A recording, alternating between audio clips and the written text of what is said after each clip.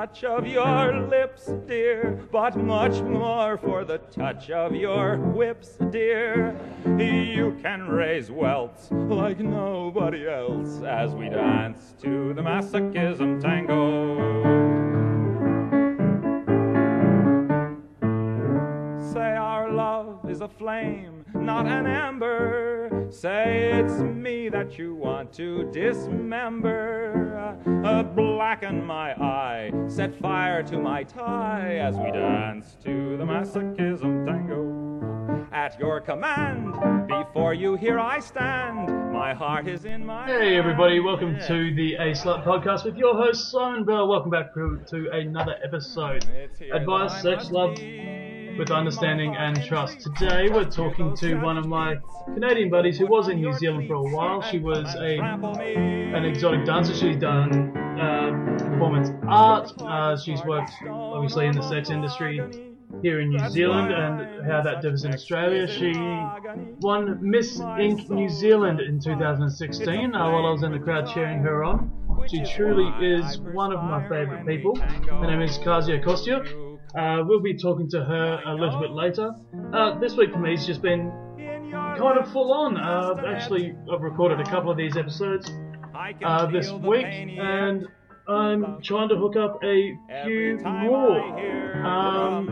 So if you want to be part of the show, you're more than welcome to hit me up on the Facebooks at the A Slut Podcast, or on Twitter at the A Slut Podcast, or email through on the aslutpodcast at gmail.com.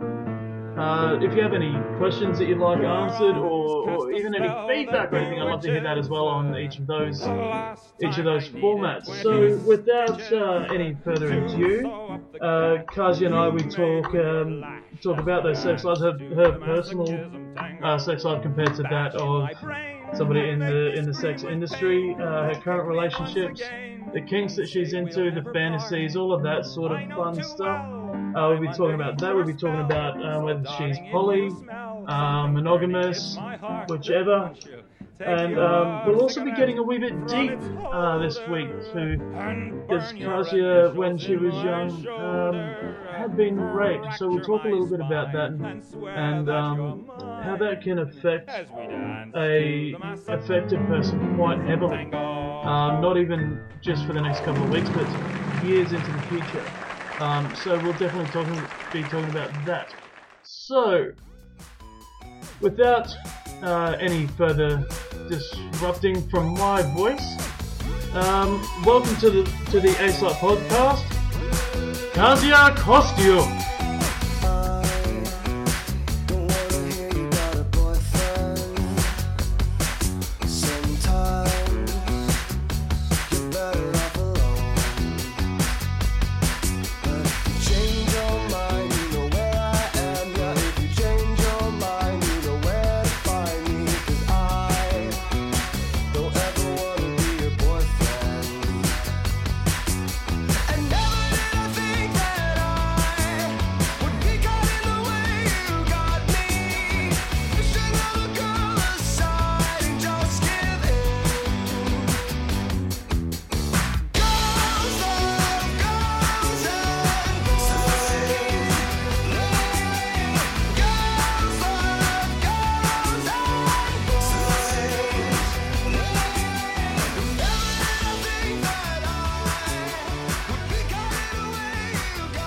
Kazia, welcome to the pod. How are you? I'm good. How are you? Very well indeed. It's very opposite times at the moment. Obviously, I'm still in New Zealand. You're back in Vancouver now, I think. Is that right? Yeah, just a couple hours out of Vancouver. So same time zone, same kind of thing, still in British Columbia. Fun times. So I guess the people that are going to be listening aren't going to know too much about you. So tell us a wee bit about who you are, what you've done, where you've come from, whatever you can. Well, I was born and raised here in Canada, but I spent the last 5 years over in New Zealand, working in the music industry and also working as a dancer and doing modeling and things like that. And at the moment, I'm just kind of a world traveler and trying to figure out who I am and where I want to be and what I want to be doing. Awesome, cool. So you've been back in Canada for how long now? Just over a year now. Just over a year. And is it kind of good to be back home after spending so far away, or are you looking forward to that next adventure straight away?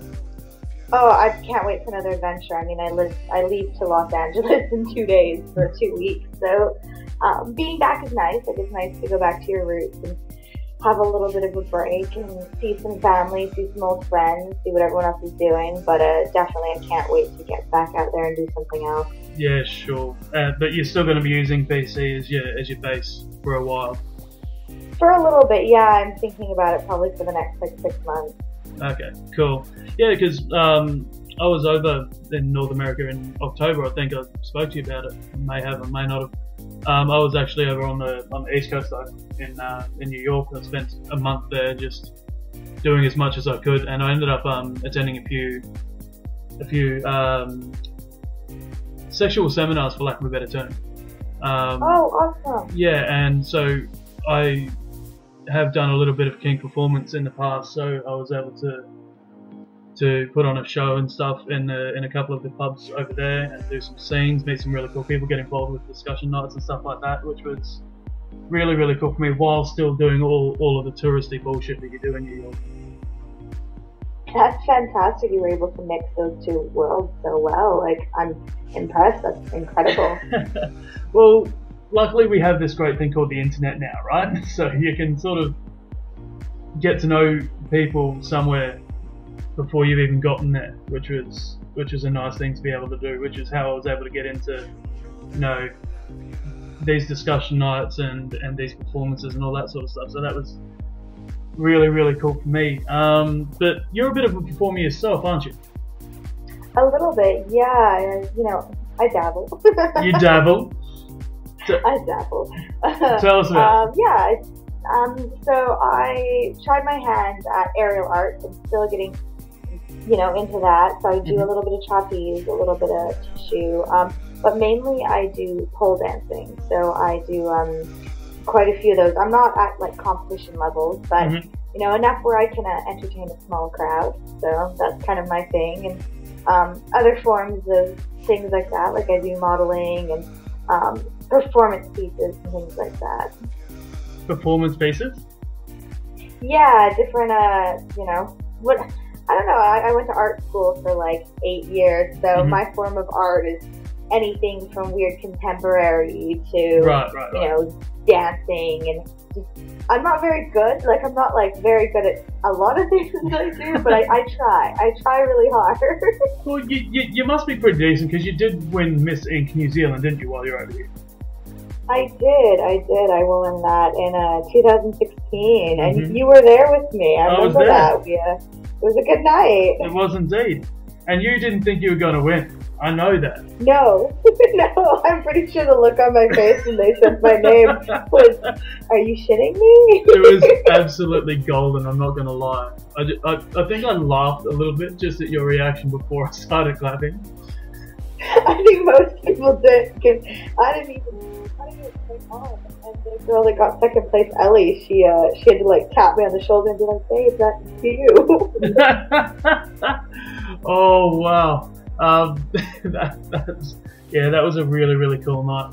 So you said you've done the pole dancing and all the performance arts and that sort of stuff. I guess the question that leads from that straight away is obvious, really, isn't it? Have you done it in a strip club, in a strip sense? Yes, I did. I did it for a little bit in a couple different clubs, actually, in a couple different cities in New Zealand. I mean, it was definitely not something I thought I'd ever get into, but I came over to New Zealand, and I came there for a job purpose, and that purpose didn't work out, and I had a working holiday visa, so I thought, why not? Which, of course, could probably get me into a lot of trouble, honestly, thinking back now on it, but whatever, I'm not in New Zealand anymore. I paid my taxes, I did a good job. But yeah, I went over and I tried it. It wasn't really my thing, and then I tried it again, and I started taking classes with some friends, and mainly just self-taught, and ended up not being too shabby at it. Okay, so did you end up finding yourself enjoying it quite a bit, or? There, a lot. I mean, it was probably the only time in my life that I felt 110% in control of any kind of sexual situation. I mean, it was definitely a time where the power was turned to me. Because I mean, even just walking down the street, you have men, women, different people staring at you, and you're not in control of that situation. No. Whereas this was a time where I was 110% in control of the situation. You know, when I said no, it was no. If I put my foot down, it was my foot going down. And I've never felt that control before, and I really enjoyed that. So you like being in control, is it?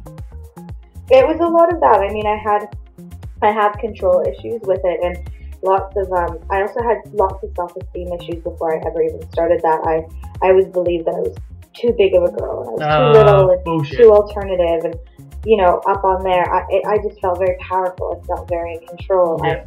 I got to choose my music. I got to choose what I looked like. I got to choose when I worked, how I worked for, and who was my clientele. It's not like when you work behind a counter or at a desk or something, and you have no control over who your consumer is, who your clientele is. This is one time I had complete control of everything. So obviously, at some point there's been guys who have overstepped the mark, right? Oh, always. You've always gotten someone like that. There are people that don't understand the meaning of no, or you can't touch me, and there has been a few situations that were very, dodgy or scary, where I did have a little bit of, that panic or that, fear, or seeing other girls experience that. It definitely, spun it back into reality that this is a situation that could turn very bad very quickly. But, I mean, of course, you've got your security guards there to protect you and everything like that, right? Oh, definitely, all the time. I mean, the only times you didn't is you could do this thing called an out call, where a guy could take you out for dinner or for drinks or something, and you could only do it in like the CBD, like on the same strip of the city. But there were definitely times as well where that you really had to be aware of your surroundings, and because as much as it shouldn't be the girl's job to have to take care of themselves and look out and make sure that guys should just know not to do those kind of things. But there were definitely times where some guys were a little bit too pushy and things like that. And even with security in a building, they're not great standing next to you 24/7. So you have to be aware of those things and be able to get to someone that can call for help or hit that panic button if you're in a private room or something like that. Right. So you mentioned it on out calls. Obviously, that lends itself to a wee bit more than dancing. Would that be correct, or how did that work? It depends. Like for dancers, we don't do like sexual services in the sense where it wouldn't be like an escort. What it was is more like a companion, in the sense of someone would come in and you may be having a drink and they're not interested in like a private dance. Instead, they want to go out for dinner, or they want to go have drinks in a club, and they just want to have a beautiful girl on their arm. So they'd book out one girl, two girls. Some guys would be pretty flash. Even we had one woman once who came in and booked 4 girls because she was celebrating her divorce and she had no friends at the club. So you'd go out and you'd dance and you'd club, and I've had a few situations like that too, where it's a great situation. You're out, you're having a couple of drinks, and they try and kiss you, and it's like, no, I'm sorry, we're not on a date. That's not part of it. That's not part of it. And those lines can get blurred for some people. They're like, well, I don't understand. Like, I paid for the girlfriend experience, and you're like, well, yes, but I'm not your girlfriend. I'm sorry. Yeah, right. So, have you ever done escort work yourself, or? No, I did manage a brothel though, so I was the manager, and I was the one that would put through the bookings and stuff. So I have a little bit of experience in that world. Yeah, tell me a wee bit about that, because that for me sounds incredibly interesting. Oh, it was. So I would have my desk, and I would do the bookings for the girls, and you would have So I was in charge of like their safety and management, making sure of the cleanliness, and screening customers when they come in, and making sure that you had a protocol, because as in New Zealand is the only place in the world where the Prostitutes Collective actually went to the government. They sat down and they came up with the rules and regulations for sex work. It's the only place in the world where it's 100% decriminalized. Yeah. Which I didn't realize that until I came over to Canada.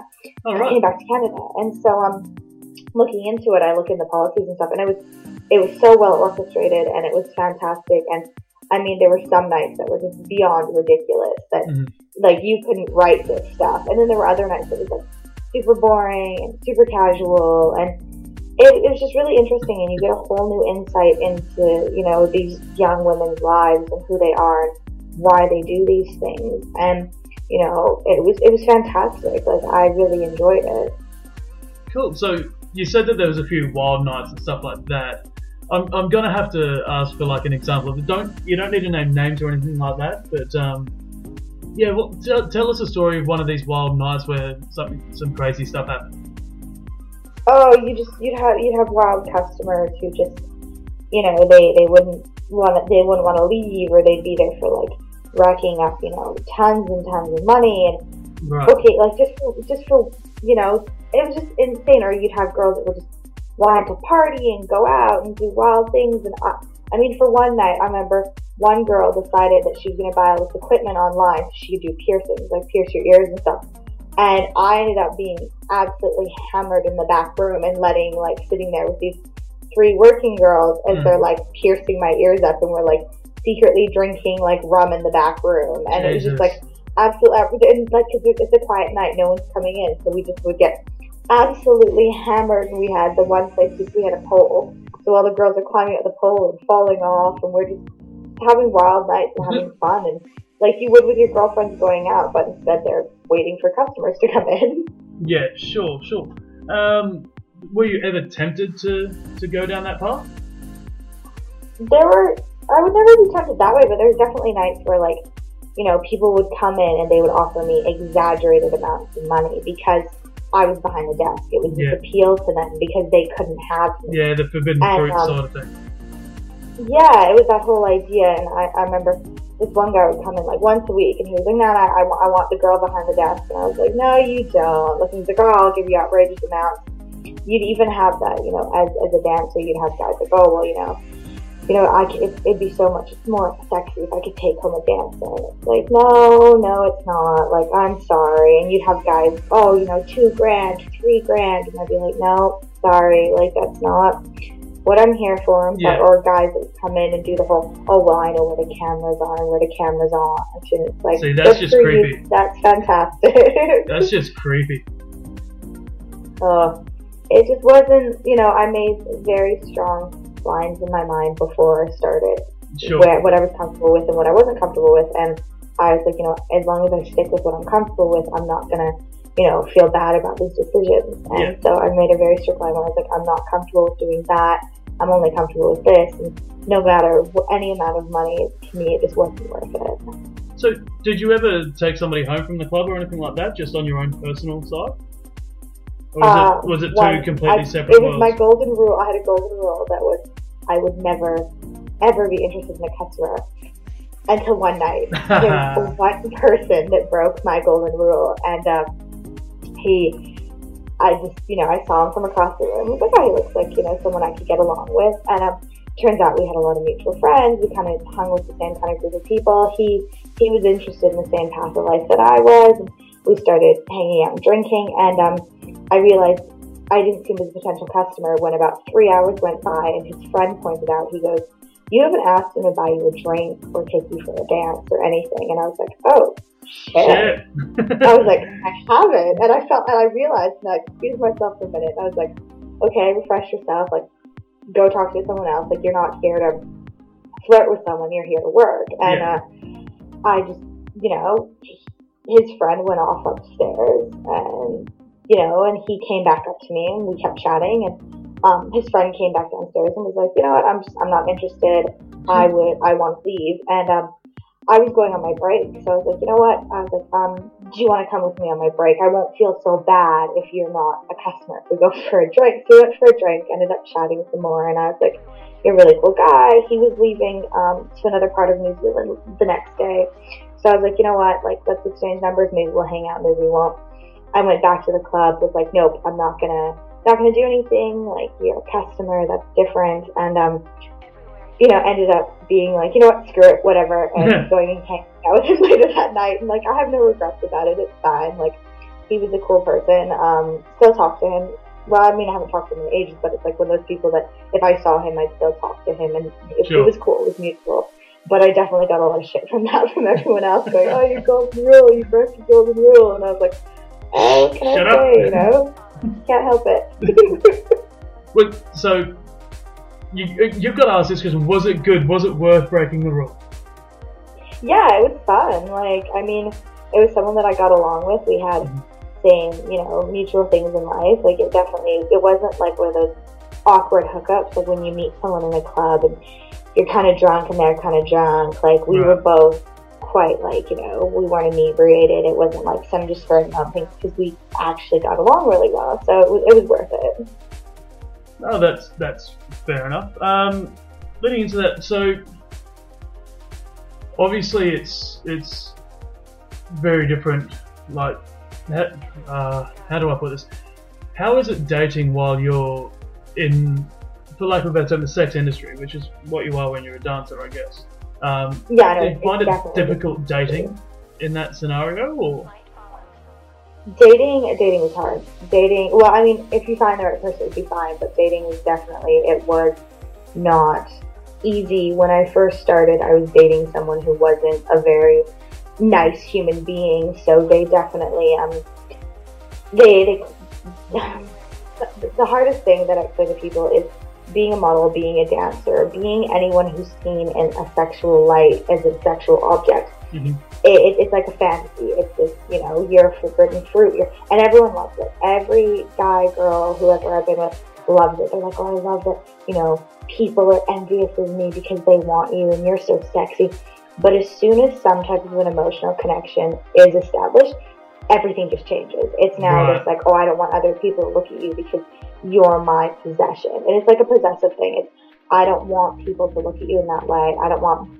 And a lot of the time it was things like a guy I'd be dating, one of his friends would come into the club and he would find out and be like, I remember me and my one partner, we broke up, and I stopped dancing because he was very uncomfortable with it, so I stopped doing that, as a compromise. And I mean, it definitely, like, I missed it. And so when we broke up, I started doing it again, and he was like, "Whatever, you go do your thing." But he found out that one of his friends would come in every Tuesday. And would, he was kind of like a regular. Yeah. And he lost it. He lost his mind. He's like, "I can't believe one of my friends is looking at you, like, blah, blah, blah, you're a slut, you're a whore, you're a shit." You guys weren't together at this point? No, and I was like, "This is ridiculous." So he, like, threatened him and was like, "Well, if you go and see her anymore, like, I'm gonna beat you up," or whatever it was. So I didn't see this guy for ages. And it was, that was my paycheck. That pissed me off. I was like, there was nothing sexual about it. I wasn't interested in him. It's not like I was going to take him home. Like, he was a paycheck. So it pissed me off. And I had that. I tried dating this one guy, and we, went out for a little bit and just casual dating and stuff. And we got into an argument, and miscommunication, whatever. He was busy, I was busy, we couldn't talk. But I had all these other people coming up to me going, "Oh, what's because what you do for a profession? He's not comfortable with what you do." And it turned out that had nothing to do with it whatsoever. We were on different wavelengths, which is fine. But it pissed me off that was everyone's assumption. "Oh, it's because of what you do for a job. It's because you'll never find a respectable man because of this, or no person wants to be with you, no one wants to share it." Or you get the, "Oh, well, because you do this, it's fine for your partner to go out and cheat on you." Right. And that was the one thing that I was with someone who constantly cheated on me. And someone said that to me. They went, "Well, because, this is what you do for a living, it's extremely acceptable that he's sleeping with other women in your bed when you're at work." That's bullshit, though. I was like, no, it's completely different. Like, that's such a small-minded thought and a small-minded opinion. That's just, why? Why? Yeah. It's just trying to find those mature people that understand it and can see that, I don't go there and I'm a character. It's like being an actor, or, I'm acting. I'm a completely different person. This is, my stage character is a completely different person than my everyday character. Oh, don't I know that? So from a couple of days that you were here. This is the persona that I play. Yeah. I guess that sort of lends itself I'll say this a lot because I like my segues. I like things to move through to other segments. Yeah. With all my fun. Actually, I'll touch on something else before that. If I've dated a couple of dancers as well in Christchurch, but I feel a sense of pride in that, you know, they're showing off their body and people are taking pleasure from what my partner's doing. You know what I mean? Yeah. So I mean that's kind of interesting. That I think it comes down to insecurity of the other person. Oh, 100%, 110%. That's what it is. Yeah, because I've always been a big fan of myself, so I have that confidence within myself that my girl isn't going to leave me, or my guy isn't going to leave me, whoever it may be. They're doing their thing, and you know, people are happy that, you know, my partner's up there shaking her thing and loving it. Well, exactly. You know, if your partner's doing something that they love, they enjoy, they're not hurting anybody else, and they can make money off it, then why wouldn't you support that? Exactly. Because at the end of the day, your partner's coming back home to you and loving you. They're not, you know, they're not cheating on you. They're not hurting you. They're not causing bodily harm. They're not, you know, there's no abuse going on. So I don't understand what the big, you know, issue is, that why it's such a bad, awful thing. And I feel as though, like, in this sort of scene and situation, I guess it's more likely that you'd come across open relationships or polyamorous relationships, or whichever way you want to look at it. I guess with this would be more to the open side. Is that something that you've had in previous relationships, or? It's something that I'm completely open with and I'm completely fine with. I seem to always be with people who either are not, who are okay with it being very one-sided. Yeah. I had my first partner when I first started doing this, he was all for, you know, like having an open relationship where we would bring other women into our relationship, which I had no problem with. Mm-hmm. That was totally fine, but it was completely one-sided, and so Right. we put a stop to that. I was like, I can't continue this if it's a completely one-sided thing where, you know, you can sleep with other women, you know, or you, me, and another woman, but there's no, I can't do anything else. I can't even, you know, have a male friend. I was like, this isn't an open relationship. This isn't healthy. No, it's not. That's unicorn hunting, is what they call that. Yeah, it's just I'm not interested in that. I mean, now, like, I've been single for quite a number of years now. Is that by choice? Yes, it's by choice, quite by choice. I just I found about my last year in New Zealand. I tried, you know, casually dating, and it just wasn't really my thing. It didn't work out, and since I've been back in Canada, I haven't really been interested. You know, it's one of those things where, like, I want to travel. I don't feel the need to, you know, put myself in a relationship right now, only to have to leave again and find someone who's not willing to. But I mean, just recently I started seeing someone who seems to be on the same page with me about everything. I actually just spent 5 days with them in Toronto because it's a long distance. So that's where you were. So it's a new turn on what I'm trying in my life as well. Mm-hmm. Okay, now that's kind of cool. So with you guys, you're obviously just starting out, so you're not really sure on what's going on yet. Is that right?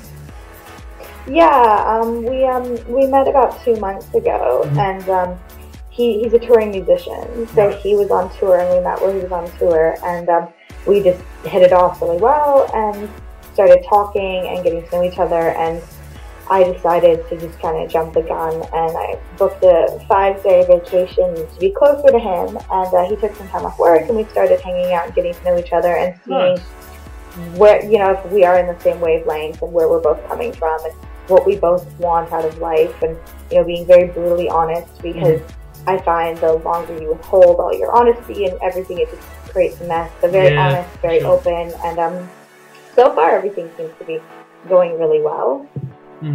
I'm really glad that it was a choice that you made to be single and make that decision for yourself, because I mean, obviously you're an incredibly beautiful woman. That's no doubt about that. So you would have had guys all over you, but to know what you needed in that situation and what was good for you, that's really something. Well, I I spent a lot of time with the wrong people, and I realized that I needed to figure out why I was continually going with these people who treated me less than I deserved, especially when I know that I'm a powerful, strong, brilliant, woman, and I know what I want in life. I couldn't understand why I kept putting so much effort and love into these wrong people. So I took a step back and realized that I had to focus on myself, realize what I want, and I mean, left, right, and center, I have people, asking me out and things like that, but it doesn't feel right, or there was something about them that was off. And I find a lot of people too, it's one of those where, they'll ask me out, and I'm like, well, no, I can't right now, or they're not into the same lifestyle that I am, or they don't have the same ideas as I do, or I can already tell from the first few interactions that they're very possessive, or they're very jealous. And, I already can tell those little red flags. Yep. So it's not worth my time. So I was like, no, sorry. Like, I literally joked a couple of months ago to one of my really good friends. I was like, I'm sorry, but unless someone shits gold, I'm really not going to take a double look right now. Like, I could go through my whole life being single and be totally fine with that. I was like, I don't need a relationship to define who I am and what I need in life. And crazy enough, not too long after I made those comments, this wonderful individual kind of walked into my life completely unexpectedly, and just completely changed my mind. It always happens that way. I feel you sit there and you go, no, I'm cool where I'm at. Everything's sweet. I don't need to do anything more. And then, bam, relationship. Just completely out of nowhere, or right? this person, yeah. That happens. I hear about that so often. So the next question, I guess, because I'm so inquisitive about this sort of thing, it's not something that happens too much with me. I'm always quite often in relationships, or because I'm openly poly and very much poly, I'm always dating. Seem to be dating at least one person anyway. So being single, how does that affect your sex life, I guess? It's interesting. It's there's sometimes where I have days, weeks, months where I don't even think about it. It's not a thing that goes through my mind, but it's definitely one of those, like, you miss human interaction. You do miss people, and it's hard and it's weird. I mean, nowadays we live in a subculture where it's the hookup culture. It's so easy with Tinder and things like that, where you can just like swipe left, swipe right, meet up with someone and sleep with them.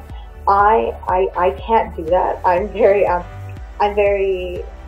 an anxious human being, so I have issues with that as well. Where it's normally I can meet someone through a friend or whatnot, and I'm not gonna lie, when I came back to Canada, I was definitely, missing some human interaction, because at least in New Zealand, I worked in a downtown. I worked really close with all my friends, and I kind of had people I had friends that I was very comfortable with, and friends who, I could have, a sexual relationship with them, still remain friends. There was no feelings, there was no interaction, anything like that, and it was completely normal and fine. And so I had that established, and then when I came back, I did for a really long time, and I definitely, had a few break times crying on the phone with friends. Not even crying, but more like, I feel like I'll never know the touch of a human being again. Because I don't know how to go out to a club and meet someone. Like, I don't know how to. Someone will come up and talk to me, and I run away. I don't know. And the same as if I find someone attractive, I don't know how to be like, hey, I think you're beautiful. I don't really want communication. I just kind of want to bang. So I'm just really bad at that. I was really lucky to meet someone who was kind of a mutual friend, and into the same thing where, he was like, I don't want anything else. And I was like, sweet. So we kind of had like a friends with benefit kind of thing for a little while going on, which ended, a while ago. But it was nice for the time being to kind of have that, like, no strings attached, no nothing. But it's very hard. Very hard to find that. Yeah, I think it definitely is really hard to find that, because unless you're really, I guess, mentally clued on to yourself, you can develop feelings quite easily. And if you're doing something as intimate as sleeping with somebody, if that's an intimate thing to you, somebody that's not, then feelings can develop, and that's when things can get messy, right? Because one person will start feeling it, the other one's like, well, hey, I just wanted to bang, I thought that's what we decided on. You know, what's going on here? Definitely, I've had things where I remember one guy I was, you know, casually, I guess, sleeping with when I was over in New Zealand. You know, he brought it up one day. We're like, you know, laying in bed. And he goes, you know, when I go out clubbing with the boys and stuff, you know, like they always ask me why, you know, I don't hit on girls and stuff. And I was like, okay, like I didn't really know where he was going with it. And he's like, well, I just, you know, I'm exclusive. And I was like, okay, I was like, so are you saying you want to be exclusive? And he made it very apparent that, yeah, I just want to sleep with you. And I was like, yeah, cool, okay, like I'm not sleeping with anyone else, that's fine. I didn't know that was his way of saying, like, I'm getting feelings for you. And it was just really awkward in between points. So I was like, well, I'm not really feel like this is weird. And then as soon as he put out the feelings, I was like, okay, well, you have feelings. It's safe for me to get feelings. And then as soon as I had feelings, it was just all like, actually shut it down. Don't even want to talk to you anymore. And it's like, okay, and that's when it turns to shit, right? Now I'm very, very honest. Like I'm not one of those like, oh no, I don't have feelings, and then I run to my friends and I'm like, oh my god, I like him so much. It's like, no, I don't. Like I can shut it down very easily and be like, no, this is where we are at. It's just sex. It's just like a need for, you know, human interaction. Mm-hmm. I don't need this. And if I do have feelings for someone, I'm very vocal about it. I'm like, well, I feel, you know, I'm emotionally invested in you. Right. Are you, like, if you are, let me know. If not, you know, that's fine. I can go my own way, but I'm not going to invest energy and emotions into someone if they're not wanting the same thing back. Like, there's no point, because, I mean, you can fucking gun for that person over and over again, and if they're not feeling the same way, you're just going to end up hurt and wasting your time. Yeah, it's going to suck so much, and then you end up feeling contempt for that person because you feel like they've wasted so much of your time. And you sit there and go, well, actually, no, it's your own fault for not being able to read the signs.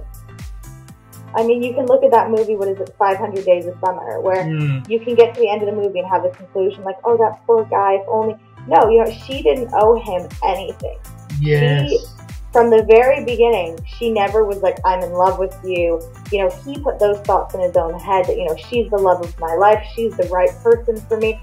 When the whole movie, she wasn't. She was not his person. And he gets to the end of the movie, and you're just like, oh, that poor guy. You know, Joseph Gordon-Levitt. How could you know, she do that to him? And no, that is a completely. He even says in interviews, if you read up on it, that he's like, no, like you shouldn't feel bad for him because he did it to himself. Yeah. He put someone else on a pedestal who never once was like, I feel the same way about you. And I think that's where guys want something to happen so badly. And it's girls as well, but it's mostly guys who want something so badly to happen that they have their blinkers on and that's all there is, right? Oh, I get people, like, I have people that message me and they're like, oh my god, I'm in love with you. And I'm like, you don't even know who I am. You love the idea of me. You love this perception of me. You, like, I just posted something today that I really liked that I read on Thought Catalog that talked about the difference between saying to someone, like, I love you, and actually loving someone. Like, you can say, like, oh, I love you because, you know, when I see you, my heart flutters. Or I love you because I think you're aesthetically pleasing to my eyes. Or I love you because, you know, we mix on this level. Or I love you because this or that. Actually loving someone is when you know who they are, when they're down, they're out, they're broken, they're miserable. Life is at, you know, clawing at their back, and you're actually like, you know what, I'm going to stay up and I'm going to have sleepless nights with you, and you're going to be sick and I'm going to hold your hair back while you vomit. There's the two sides of it, and I've met a lot of people who look at me and they're like, oh, you know, I think you're aesthetically pleasing and I think you're gorgeous and I love you. And it's so like, or I want to be with you. And I'm like, you really don't, because you don't know who I am. So please don't throw all your eggs in this basket saying that, oh yeah, I want to be there for you, when really you don't know who I even am. Yeah, you could be the freaking witch from the Black Forest or something for all they know. But they've seen like, you and you're like, yeah, she's old. My baggage from my my aircraft, and then let's talk. Like, let's talk after I've unloaded all the baggage. If you still want to hang out with me, no, I didn't think so. Like,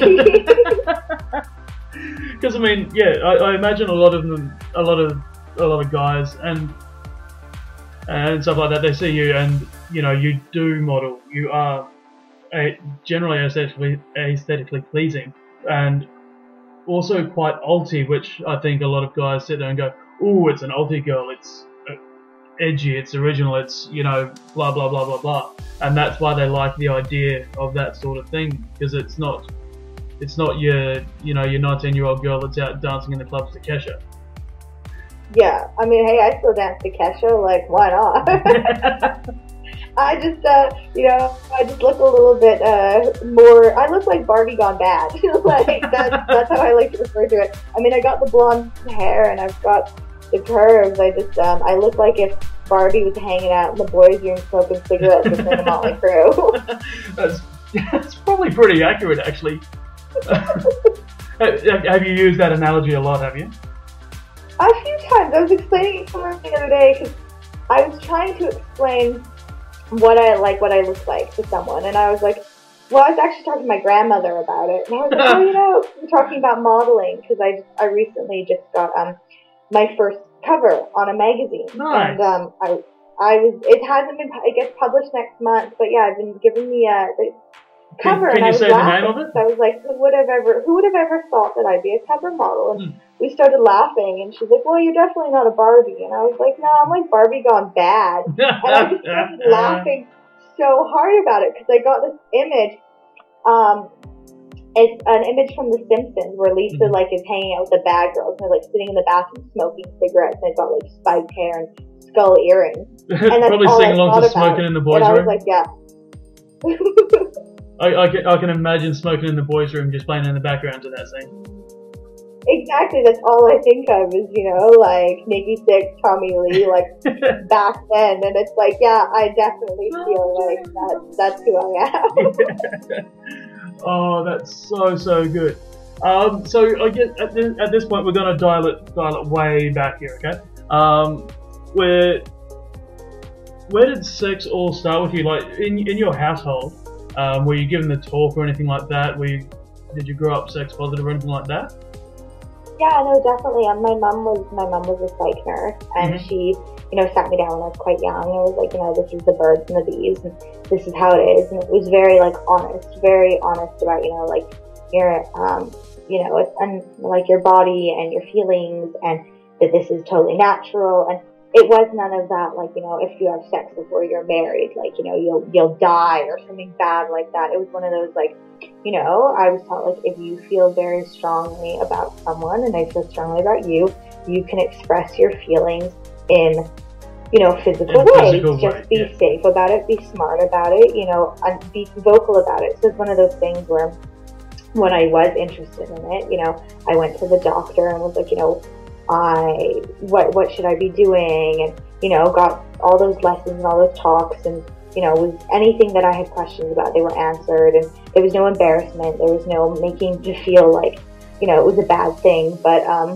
mean, there's definitely lots of things that I wouldn't discuss in my household, and still to this day, it's one of those things where it's like, we just don't talk about it. Now it's like, we just don't talk about it. We're going to be talking about that today.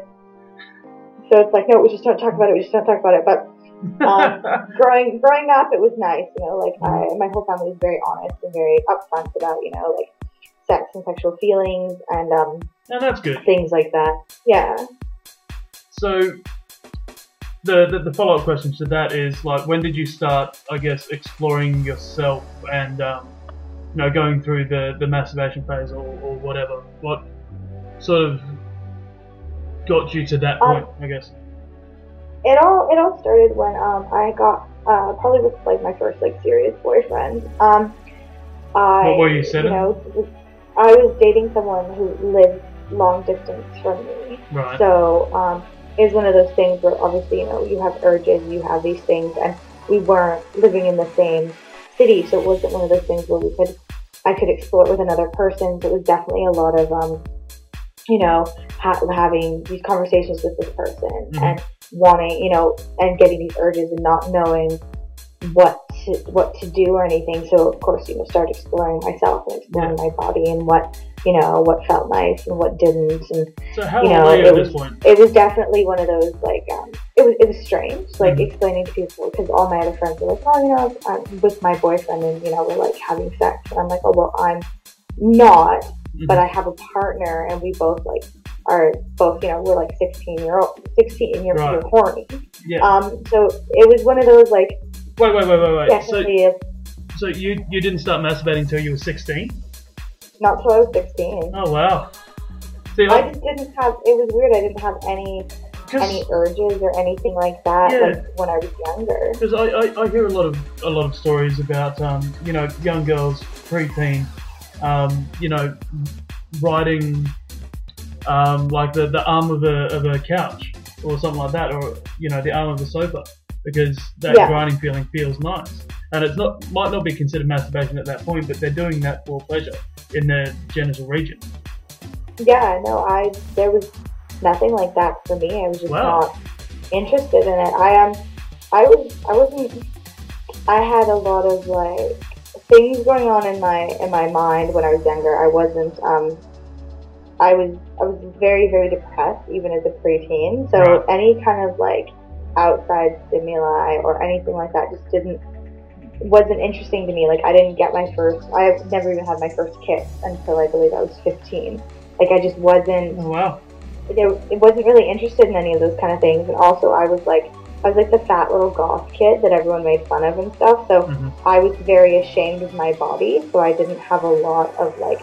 I didn't even like See, that's touching myself when I showered. That's really weird, because like knowing you as you are now, you're this really bubbly, out there, sort of goth chick most of the time. Obviously, when you need to, you do go back into what you need to. But like hearing that you were the short, chubby goth chick, and you've come out to be this wonderful, amazing, beautiful woman. That's that's seeing where you, like hearing where you were and seeing who you are now. That's really, really cool to hear. Thank you. Yeah, I worked very hard to get where I'm at. I had kind of an epiphany when I was about 18, 19, where I just kind of snapped out of everything and was like, you know what? Life is too short. Like, fuck it. Fuck it with everything. So, which is weird. I'm a completely, like, my friends, when I came over to New Zealand, I became a completely different person than I'd been when I was here. So now that I'm back, it's hard for people that knew me before. So like, you're a completely different person. I feel like I don't even know you. What you were interested then, what you're interested now, like everything about you is like a completely 360. So I've had like a lot of people when I left who had no interest in me. I was nothing, and now I'm back. It's the constant, like they're hitting up my DMs every other day. Like it's a Friday night, they're drunk and they're like, "Hey, you're looking real good. What happened?" And it's like, nah. None of that. So 16 for masturbation. When did you lose your virginity then? I was 16. So the same year? Yeah, same year. With the same guy? Yeah, same guy. How long between between you guys starting to see each other, and did you finally meet up and get down and dirty? We'd probably been seeing each other for about a year. I think a year and a half. Okay. So yeah, it was a while, and it was definitely it was more or less one of those things where it wasn't one of those like, it did not feel like the right time. It was one of those like I felt very like everyone else was kind of like pressuring me into it, and it was one of those things where it's like, because I'd been with him for so long that I just felt that was the right step. Where I mean, now in hindsight, when I look back, I mean, some people have had some pretty horrific stories about losing their V card, but so mine wasn't really that bad. But it's definitely, I mean, if I could go back, I would have definitely waited a lot longer than I did. So you said before that masturbation wasn't a thing while you were growing up. How is that for you now? Do you masturbate now, or? Oh God, all the time. All the time. I mean, I got no shame in that. Like, I mean, I got the side drawer full of like all the shit. See, now this was gonna be my next question. Is toys wise, have you got like a whole heap, or have you got a couple of favorites, or what's the deal? I've just got a couple of favorites at the moment because I travel a lot, so it's one of those things where I don't want to have like a whole suitcase of like everything Oh. because I am like a heat score whenever I go through any type of airport security, even on the bus. So it's one of those things where I've learned to just keep my couple favorites, the good old faithfuls, and that's all I really need. So what are your faithfuls? What have you got? I just have like like I've got one suction cup dildo that's really nice. Like it's good for like you can take that anywhere, and then I have like one little tiny vibrator like and then I've got just a nice standard like simplistic like I think 12 different settings vibrator. So those are my three that I just take everywhere with me. Yeah, right. So I've got to tell this story now because when I went over to New York, obviously I'd had shows lined up and things like that, so I'm taking things with me, right? Now, my toy collection is so large that I had to actually make a YouTube video to show them all rather than just take a photo. I'll link it to you afterwards so you can see it. Oh, definitely, I want to see this. And it encompasses the entirety of my king size bed quite comfortably. So obviously I had to sort of try and take everything that I needed to New York with me as well. So you can imagine going through customs at Newark. No, it wasn't at Newark. It was what's the LA airport?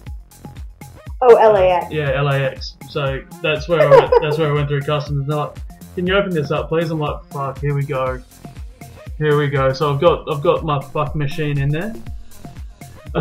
you know the pumping sort of action things. I definitely know. Yeah, so I had one of them sitting in there with about 6 different attachments. I had my tens machine. I had like my flogger, my multiple sets of nipple clamps. All of this different stuff, and I'm opening it up and going, "Fuck, are they gonna let me in after they see all this shit?" And so the poor guy had to call over other people because he didn't know the rules as to what was gonna, what would be allowed in and what wouldn't. The poor newbie on the job. Yeah. I swear it must have been his first week or something. I terrified the poor guy. So he brings over these 2 other people. Now one of them's about 60 years old and starting to decline physically, sort of thing. And the other one was just this smoking hot chick, right? And I'm just sitting there going, "Oh, we're going to get 2 different ends of the spectrum here. Either she's going to be disgusted and he's going to be into it, or it's going to be the other way round." Oh yeah. Right, and so they all come over, they're looking through it, and she's just sitting there going, "I know what these are, I know what this is, I know what this is." And I'm sitting there going, "Do you now?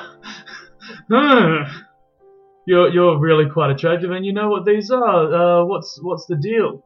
But yeah, eventually it took me about an hour to go through. Lucky I had like a huge layover in LAX, so it didn't matter too much time wise. But yeah, I finally got through all of that, and it was just probably one of the weirdest things that I had. I had a couple of $1,000s worth of toys in a bag going to New York for a holiday. You definitely know someone was talking about that at their dinner table when they went home. Like, absolutely, how do you right. not imagine what we saw today? Exactly. I actually wish I'd shown you the video before we did this, so we could actually talk about some of the stuff that we can do that another time if we want. Oh, definitely, yes. So going into obviously the toys side of thing, you've got 3 sort of old faithful ones. Do you consider yourself a kinky person? I guess would come with the next one, because obviously the toys that I've rattled off, some of them can be considered quite alternative or kinky or kink driven or whatnot. What's your deal with that? I believe I am. I mean, I'm definitely like need a little bit of extra spice to truly enjoy myself, which is always funny as well when you do meet a new person or a new partner, or because I don't have many partners, I kind of will sleep with someone a couple times and that's it. When you explain in the beginning, like, hey, I'm a kinky person. Like, here's a story. So I meet this guy. He's got mutual friends with us. We all go to a bar, and we exit the bar and keep chatting away. And I'm texting him, and I'm like, well, I just I'm kind of a kinky person, and He's like, yeah, every chick's like that. And I was like, Yeah. okay, well that's fine, whatever. So later that night we meet up, and we fool around in a car actually. And he leaves. You're into the car thing? I come in, don't think anything of it. And he works with my buddy. I get a phone call from my buddy the next day, and he's like, "What did you do?" And I was like, "What do you mean?" He goes, "Dude's going off like he just was like first hand in the best porno of his life." And I was like, "What?" And he was like, apparently he went to his buddies and was like, "I don't even know what I was doing." He was like, "She's crazy," and I was like, "Really?" What were you doing? Like, nothing really. I was just being myself. Like, it was just super tame, and I guess I was just very dominating. And I guess for him that was, extreme. Like, I just thought it was hilarious. Yeah. I was like, there were no toys involved. There was no, it was just casual. Like, for me, very casual, very straightforward. What I would in my first encounter with someone. So I was like, this is strange, but it led to quite a nice relationship for a while, a sexual relationship for a while, of us pushing, me pushing his limits and him pushing my limits and things like that. So now I kind of joke where a sense of meeting other people, it's really hard. I'm like, oh man, it's just, I don't know where your range is, and I have to gauge people. Yeah, sure. Now. Like, what do you think? So, because I've met some people before where they're like, oh, like, I'll pull your hair and choke you out, and I'm like, yes. So, do you consider yourself on the dominant side of things, or do you switch, or? I switch. I'm definitely like I'm more interested in being submissive. I find because which sounds, it makes sense. I've talked to a lot of girls like this as well, because my life is just very like, I'm a very independent person. Yeah. I'm always like, everything about me, I'm a very strong woman. Yeah. That when I am in a sexual role, I want to be submissive. It's the only time in my life where I can be submissive. Right. So I quite enjoy playing that role. Well, that sort of release, I guess. Yeah. Like, once I'm comfortable with someone as well, I like to switch and be dominant and, do that kind of side of myself where it's more who I am in my everyday life. Yeah, right. So, what are some of your kinks, I guess? Well, being submissive is one of them, and like, I'm really interested in role playing, and a lot of let me think here. I'm trying to think of everything going through my mind. Like, lots of being hit and smacked around and pushed around. Lots of just being put in a submissive role, and being dragged around. With I like restraint, so like being tied up. I like having collar, chains, whips, being beat, things like that. So you don't mind bruises? No, I'm very much about bruises. I made a joke the other day in front of a small child. I shouldn't. So I made a joke about, like, some people, like, they beat the crap out of each other during sex and choke each other out. And I very casually was like, dude, I was like, if I ain't seen white dots, it's not good enough. And then I realized that in front of an impressionable child, that I went, it's just a joke, right? So I was like, ha ha ha ha. Oh, that's amazing. That's so good. Oh, I do those things all the time. I slip up in front of other people all the time, and I'm like, oops, like, ha ha ha ha ha. Fantastic. I've actually got a great story with you about this, because you said the guy told you that all girls say that they're kinky, right? Oh yeah, definitely. Yeah. So I had this story with a Tinder girl. Good old Tinder. What a time we live in, where you can swipe on an app and pick up with a person. But she was. We didn't really talk too much about what we were into sexually and stuff like that, like before we met or anything like that. And so we met and we hit it off well, and it was all well and good. Everything was going fine, guys. Yeah, everything was sweet. So we went back to her place, and I was like, okay, sweet, I'm getting some. This is going to be great. She seems like she, is going to be fun. And so we started playing around. I gave her like a really light spanking, right? So yeah, that sort of sound. I don't know if you can hear that. I can kind of very lightly. I Yeah. can imagine, you know, those like nice, like what football players give to each other, you know, Yeah. that nice tap on the butt. Yeah. So, and she was like, "No, don't do that. I can't." I'm like, "Huh? What?" Okay. And she's like, "Yeah, I'm not kinky at all. I just prefer, you know, you go down on me, I'll go down on you, and then we have sex." And I'm just like, "Huh? What?" And I literally, I didn't know what to do. I've been kinky so long and done so much fucked up shit, like you would not believe. Yeah. And I lay there in the bed. I'm like, I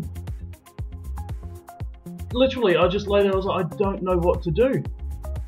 And No. yeah, so she sort of climbed up on top, and we did it.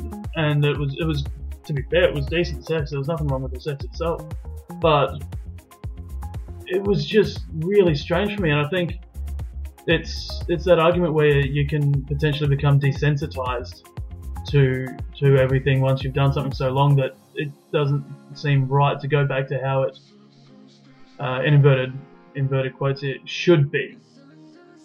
But it's strange. I had one partner who he was not interested in oral or receiving or giving, and he didn't believe in foreplay. It was this thing where he was just like, no, it's just sex, just straight sex.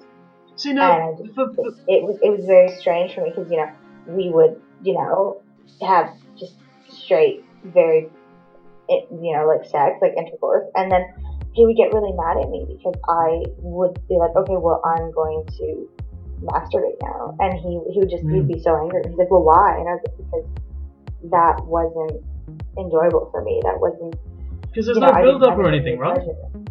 Yeah, I was like, this is just ridiculous. I was like, it was literally just, I was like, in the point where it was almost like painful half the time. So I'm like, this isn't, there's no lead up to it. It's not enjoyable. It's not fun. You've got to get yourself lubricated down there, man.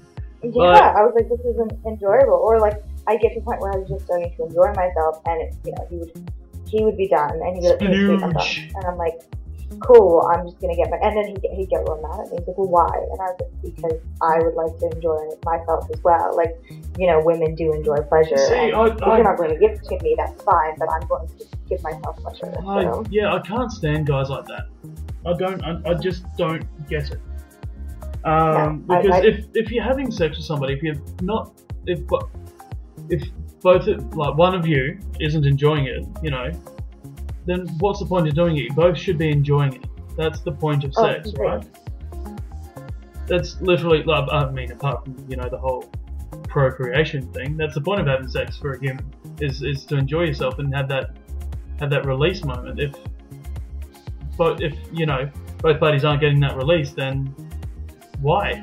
Because I had this big rule for a long time. I didn't tell the girls this rule, and I spoke about it on the last podcast I did. That I would always make a girl orgasm before I put my dick inside her. Yeah. And that was purely so that I knew that she'd gotten something out of it as well. Yeah, no, definitely I agree.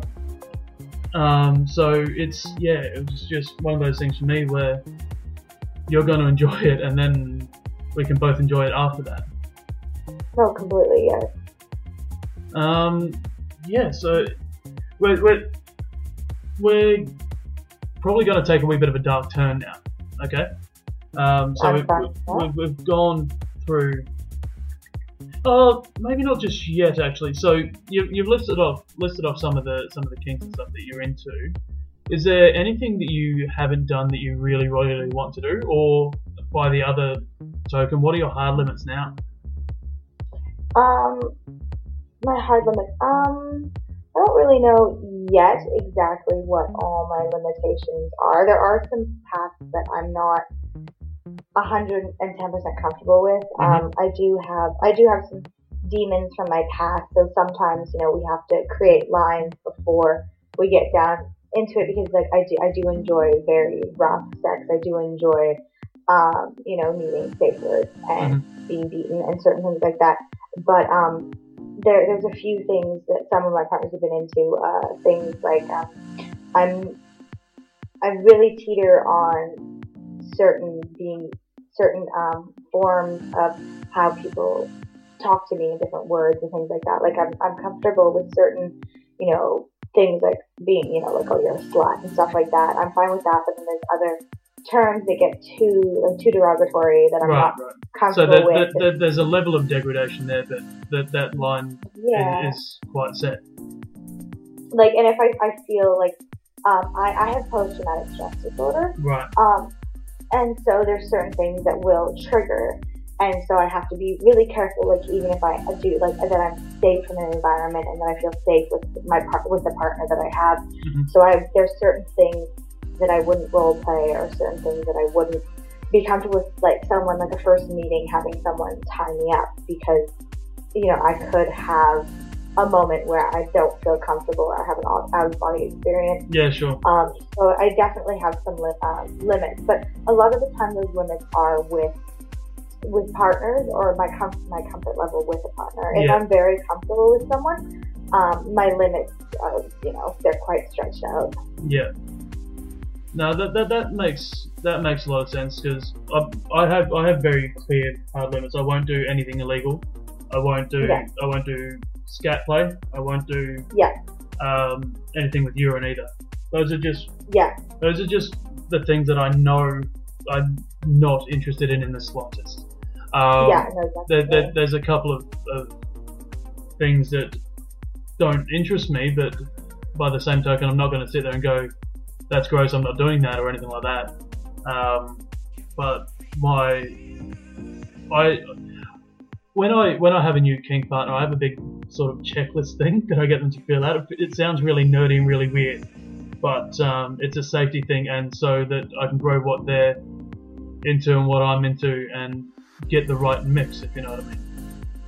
Oh, I think that's a very smart thing. I mean, communication is one of the biggest things that people don't, I think, realize that go into it. Mm-hmm. Is if you can't communicate with your partner what you're comfortable with and what they're comfortable with, it's hard. Like, I don't want, like, it sounds ridiculous, but I don't want to be having sex with someone or playing with someone if they can't communicate with me what they're comfortable with and what they're not comfortable with. And I think it's a really fantastic thing too when, your partner wants to explore different things and you talk about it first, and you talk about, what limit they're willing to go to, or how they want to explore this or explore that, or, if you want to bring in other people, or whatever it is. So I think that's a huge thing. So there's the hard limit side, which is what we just talked about, but then I've also got rules for myself as well. Like, for example, I won't take a dick on a first time meeting someone. Yeah. Like, it's not going in my butt. I might suck him up or something like that, or he can suck me up, or that she can suck me up, whatever. But there's nothing going in my butt the first time meeting with somebody. Do you have anything like that? Definitely. I mean, apart from the rope thing. I have a few different things where I'm, just not definitely, like, I'm like that. Nothing going, like, no anal the first time I meet someone. Like, that's more of a comfort thing for me. Yeah.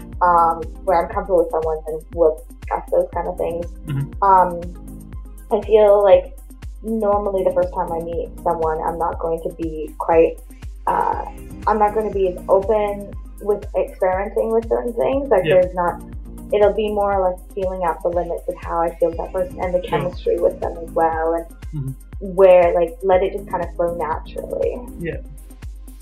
Cool. That makes a lot of sense.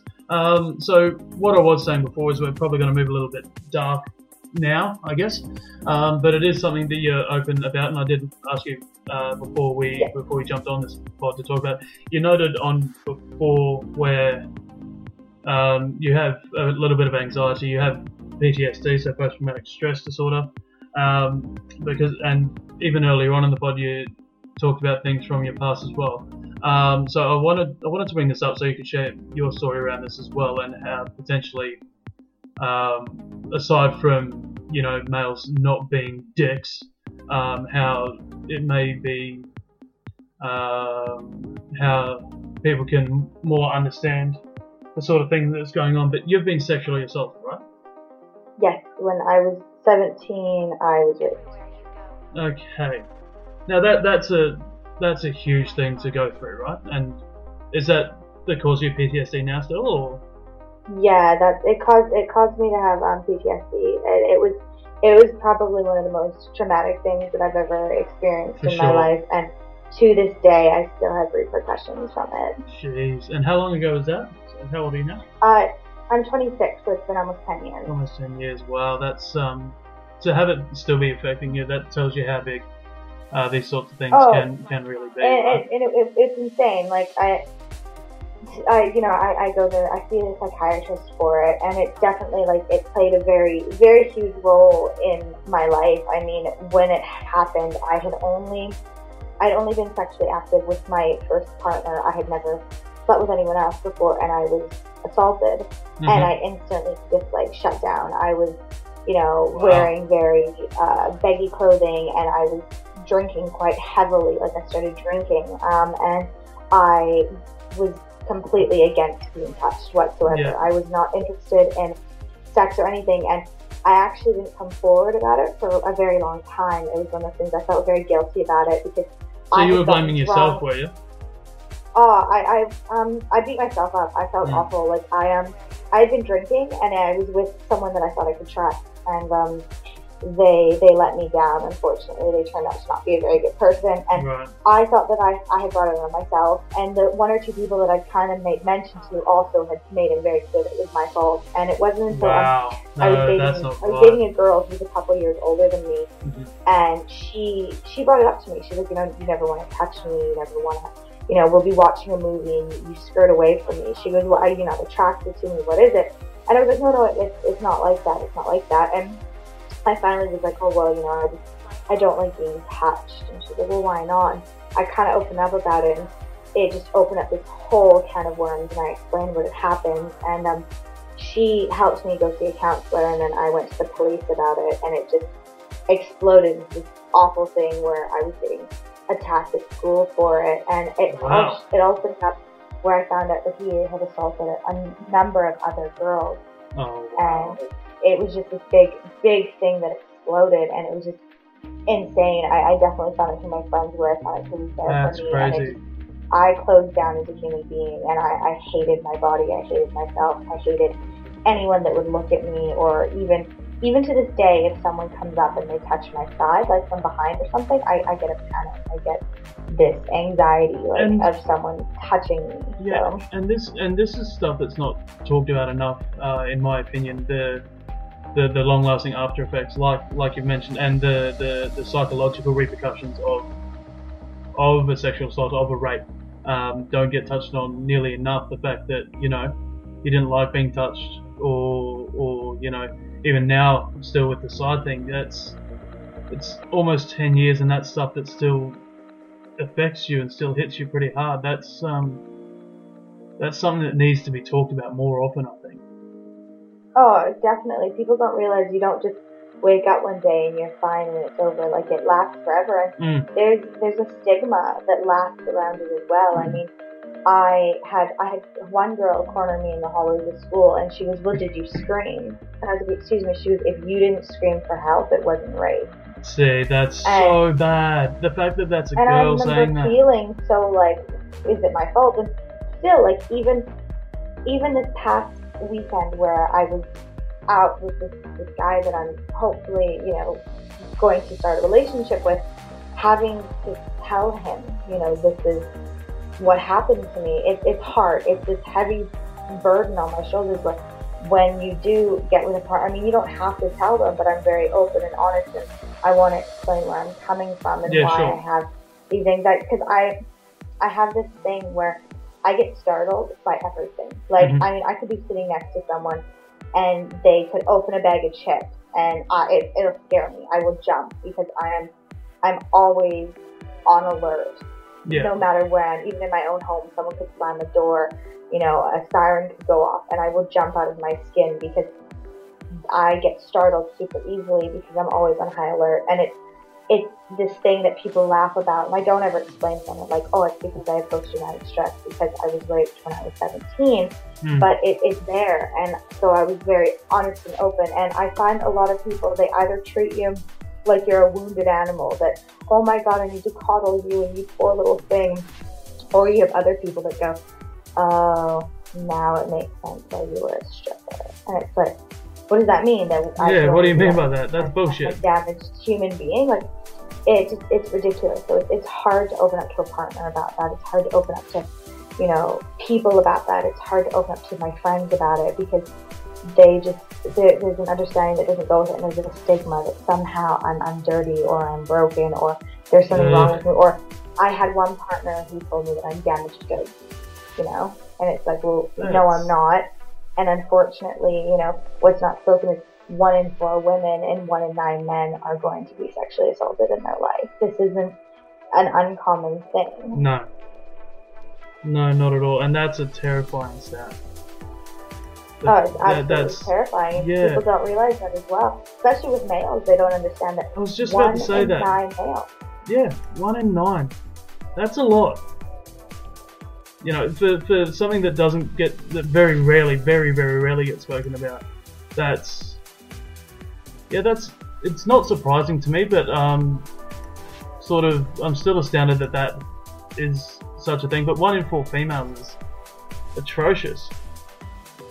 It drove me nuts. The one thing that I found solace in when I was 18, I met this amazing woman named Samantha, and she was in a band called Rape Revenge. And they were this amazing punk band out of Calgary, Alberta. And this little girl, me, here in BC, I was angry. I was filled with so much anger, and I watched her play, and I went up to her, and I was like, you influenced me. And she gave me the best advice. She goes, I'm going to give you the same advice they gave Kathleen Hanna of Bikini Kill. Make music. Like, even if it's not good, even if no one goes to your shows, make music. And I started making this angry punk rock music, and I felt so free. I felt so free. Yeah. And what made my heart ache is I would play shows, and other girls would come up to me and go, I know what you've been through. I had this happen. I had that happen.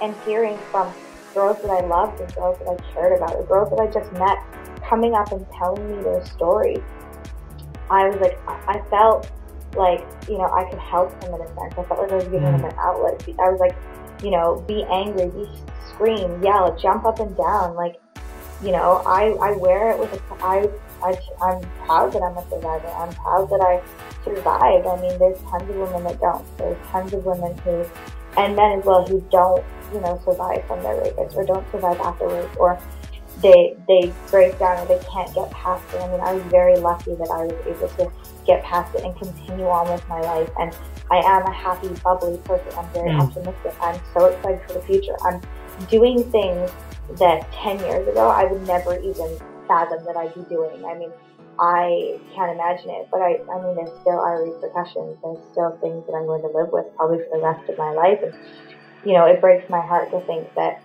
you know, one day I might have a daughter and I'll have to explain to her the cruelties of the world, or to have a son and explain it to him, or, you know, to have these things that I have to talk about with, you know, even I look at my young niece and stuff, and it's hard. Like, I want to shelter her forever and take care of her, and it's the same way that I had, you know, growing up, the people around me probably wanted to shelter me and love me and take care of me, and unfortunately, you know, this is just the world we live in. I mean, I don't know a single woman who hasn't been harassed in the streets, or, you know, been made to feel bad, or some kind of sexual harassment or assault or anything, and it's terrifying. Yeah, absolutely. And did this sort of stuff, did that ever rear its head while you were in New Zealand? Obviously doing the dancing and the stripping and whatever you want to call it? Oh, definitely. I mean, there was some situations with certain people where I definitely, like, I didn't feel comfortable, I didn't feel safe. And as well, I think that a lot of people don't understand as well. I mean, the drinking culture in New Zealand is massive. I mean, it's astonishing. I've never seen anywhere like that. And explaining to people that, you know, someone being unconscious, that's a no.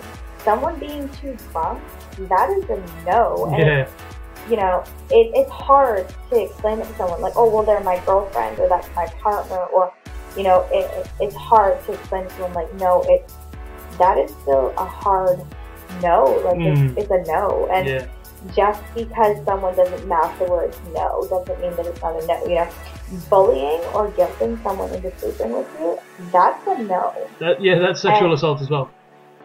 As like, far as I I'm had that concerned. with certain, you know, with my one partner, where I was like, no, I don't want to sleep with you tonight. I'm not interested in this tonight. Getting to finally a point where it's like, you know what? Fuck it, whatever. And Yeah. it's like, that's still a no. That's a no. And it's hard to explain to people, and because they're like, oh, we're blurred lines and this, that, the other. And it's like, I hate that. I hate that term. And it's like, Yeah. I hate explaining that to people. And I did have a lot of people where I tried to explain, like, this is, you know, I was sexually assaulted, and a lot of people, oh, well, you put yourself in that situation, and well, if you didn't drink, and if you didn't do this, or I had a lot of people like, well, yeah, because the way you're dressed, you're asking for it. Yeah, that's one thing I just absolutely can't stand. A victim is never asking for it. Nobody asks to be raped.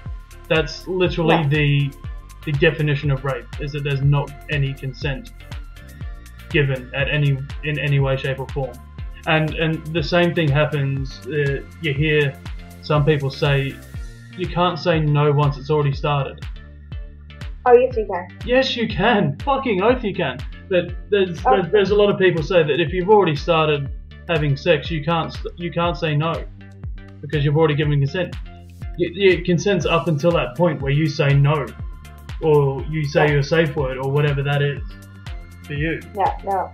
I feel too many people are made to feel like they have to, like, oh, well, you know, I turned him on, or, you know, I told her yes, or, you know, we were touching and feeling, and, you know, or, you know, oh, well, we were both naked. And it's like, no, it doesn't, you know, or, you know, you start having sex and the person's too drunk and they start to pass out. So you stop. Yeah, you know, absolutely, because they're no longer able to do. You make sure they're safe. You get them a bucket to puke in. Yeah. And you just stop. Like, you know, if you have to, go to the freaking bathroom or something, excuse yourself, and go take care of yourself. You don't continue on. Yeah, absolutely. Absolutely. So we've been talking for almost an hour and 20 minutes now. That's gone quickly, which is great. So let's end this on a high. Obviously, you're a model and everything, right? So I'll give you this chance to plug yourself away, for lack of a better term. You know, where can we find you online? You can find me on Instagram or Facebook under Rebel Wild. Mm-hmm. So I have both those. Same, you know, pretty easy, Rebel Wild. And that's Wild with an E on the end, right? Yeah, with an E on the end, just like, you know, a lot of these other fantastic models who have the moniker Wild. Because we are all wild women. And I have two magazines coming out in the next month. One with Model Mania. I think that's an 8-image spread with an interview. And then I have the cover for Ink's Barbie magazine, which is coming out, I believe, late July, early August. That sort of sits in quite well with your Barbie Gone Wrong thing, isn't it? Exactly. I thought it was hilarious. My first ever, you know, proper magazine publication. I get the cover, and it's a Ink's Barbie, which I totally believe I am. I mean, they have wonderful merch, so I'm probably going to end up buying some merch off them and just rock that, because I definitely feel like Barbie gone bad. Now, I know at some point you did have almost like I can't remember the name of it now, but it's almost like a premium Snapchat thing as well. Is that right? Yes, I have. It's from Is My Girl. That's it. Is My Girl. Through Ink's magazine. I'm still working on it at the moment. I fell down, had knee surgery, so I was out of commission for the last like 3 months. But I'm going down to LA in 2 days. I'm doing a bunch of photo shoots down there, and I'm going to Vegas doing shoots there. So all those photo shoots are going to be uploaded on my Is My Girl account, which you can find through my Instagram. Okay. So through my Instagram, I have a link, and it's $10 a month.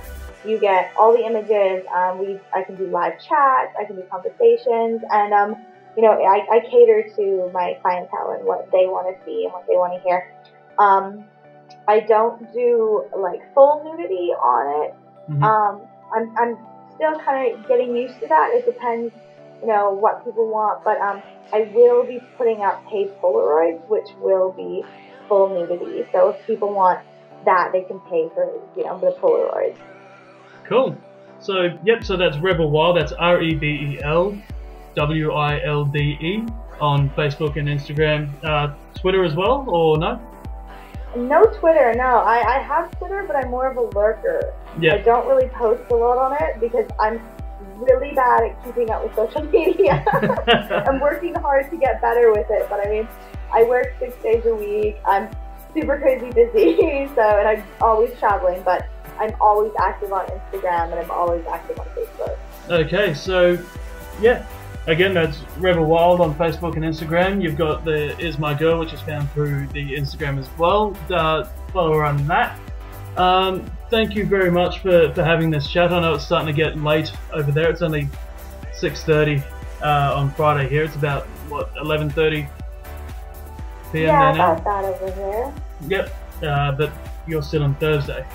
That's why we were trying to organise the whole thing, and I was getting my days mixed up about which day I was compared to you. And but I've gotten most of the time zones down packed, but I'm still on Ontario time, which is 3 hours ahead of time here. yeah. So I'm way messed up right now. Oh, speaking of times, just one more thing before we go. The weirdest thing when I was going over to the States was technically landing in LA before I'd taken off from New Zealand.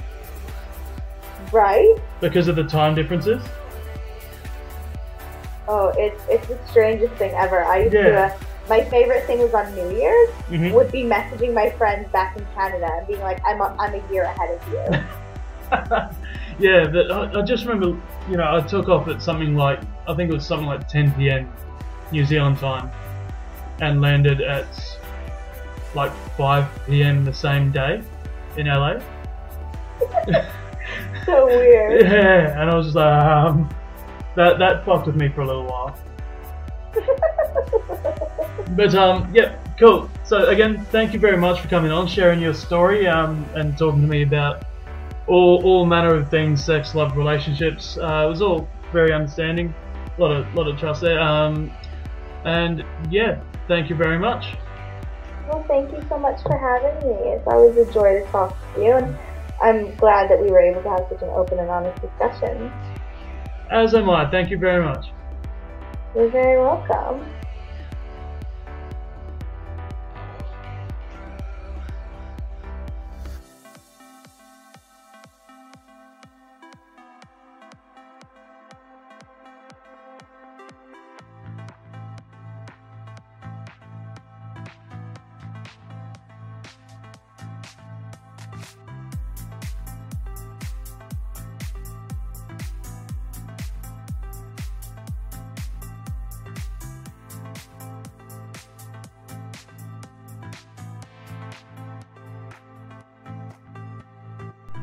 So a big thank you to Kazia there for being a part of that. I'm very, very grateful, very, very happy that she took time in the middle of her night to talk to me about that. So again, you can find her on Facebook and Instagram under Rebel Wild. You can find us here under the A-Slut Podcast on Facebook and on Twitter, or you can email through to us at theaslutpodcast@gmail.com. Thank you very much for listening, and I'll see you next time.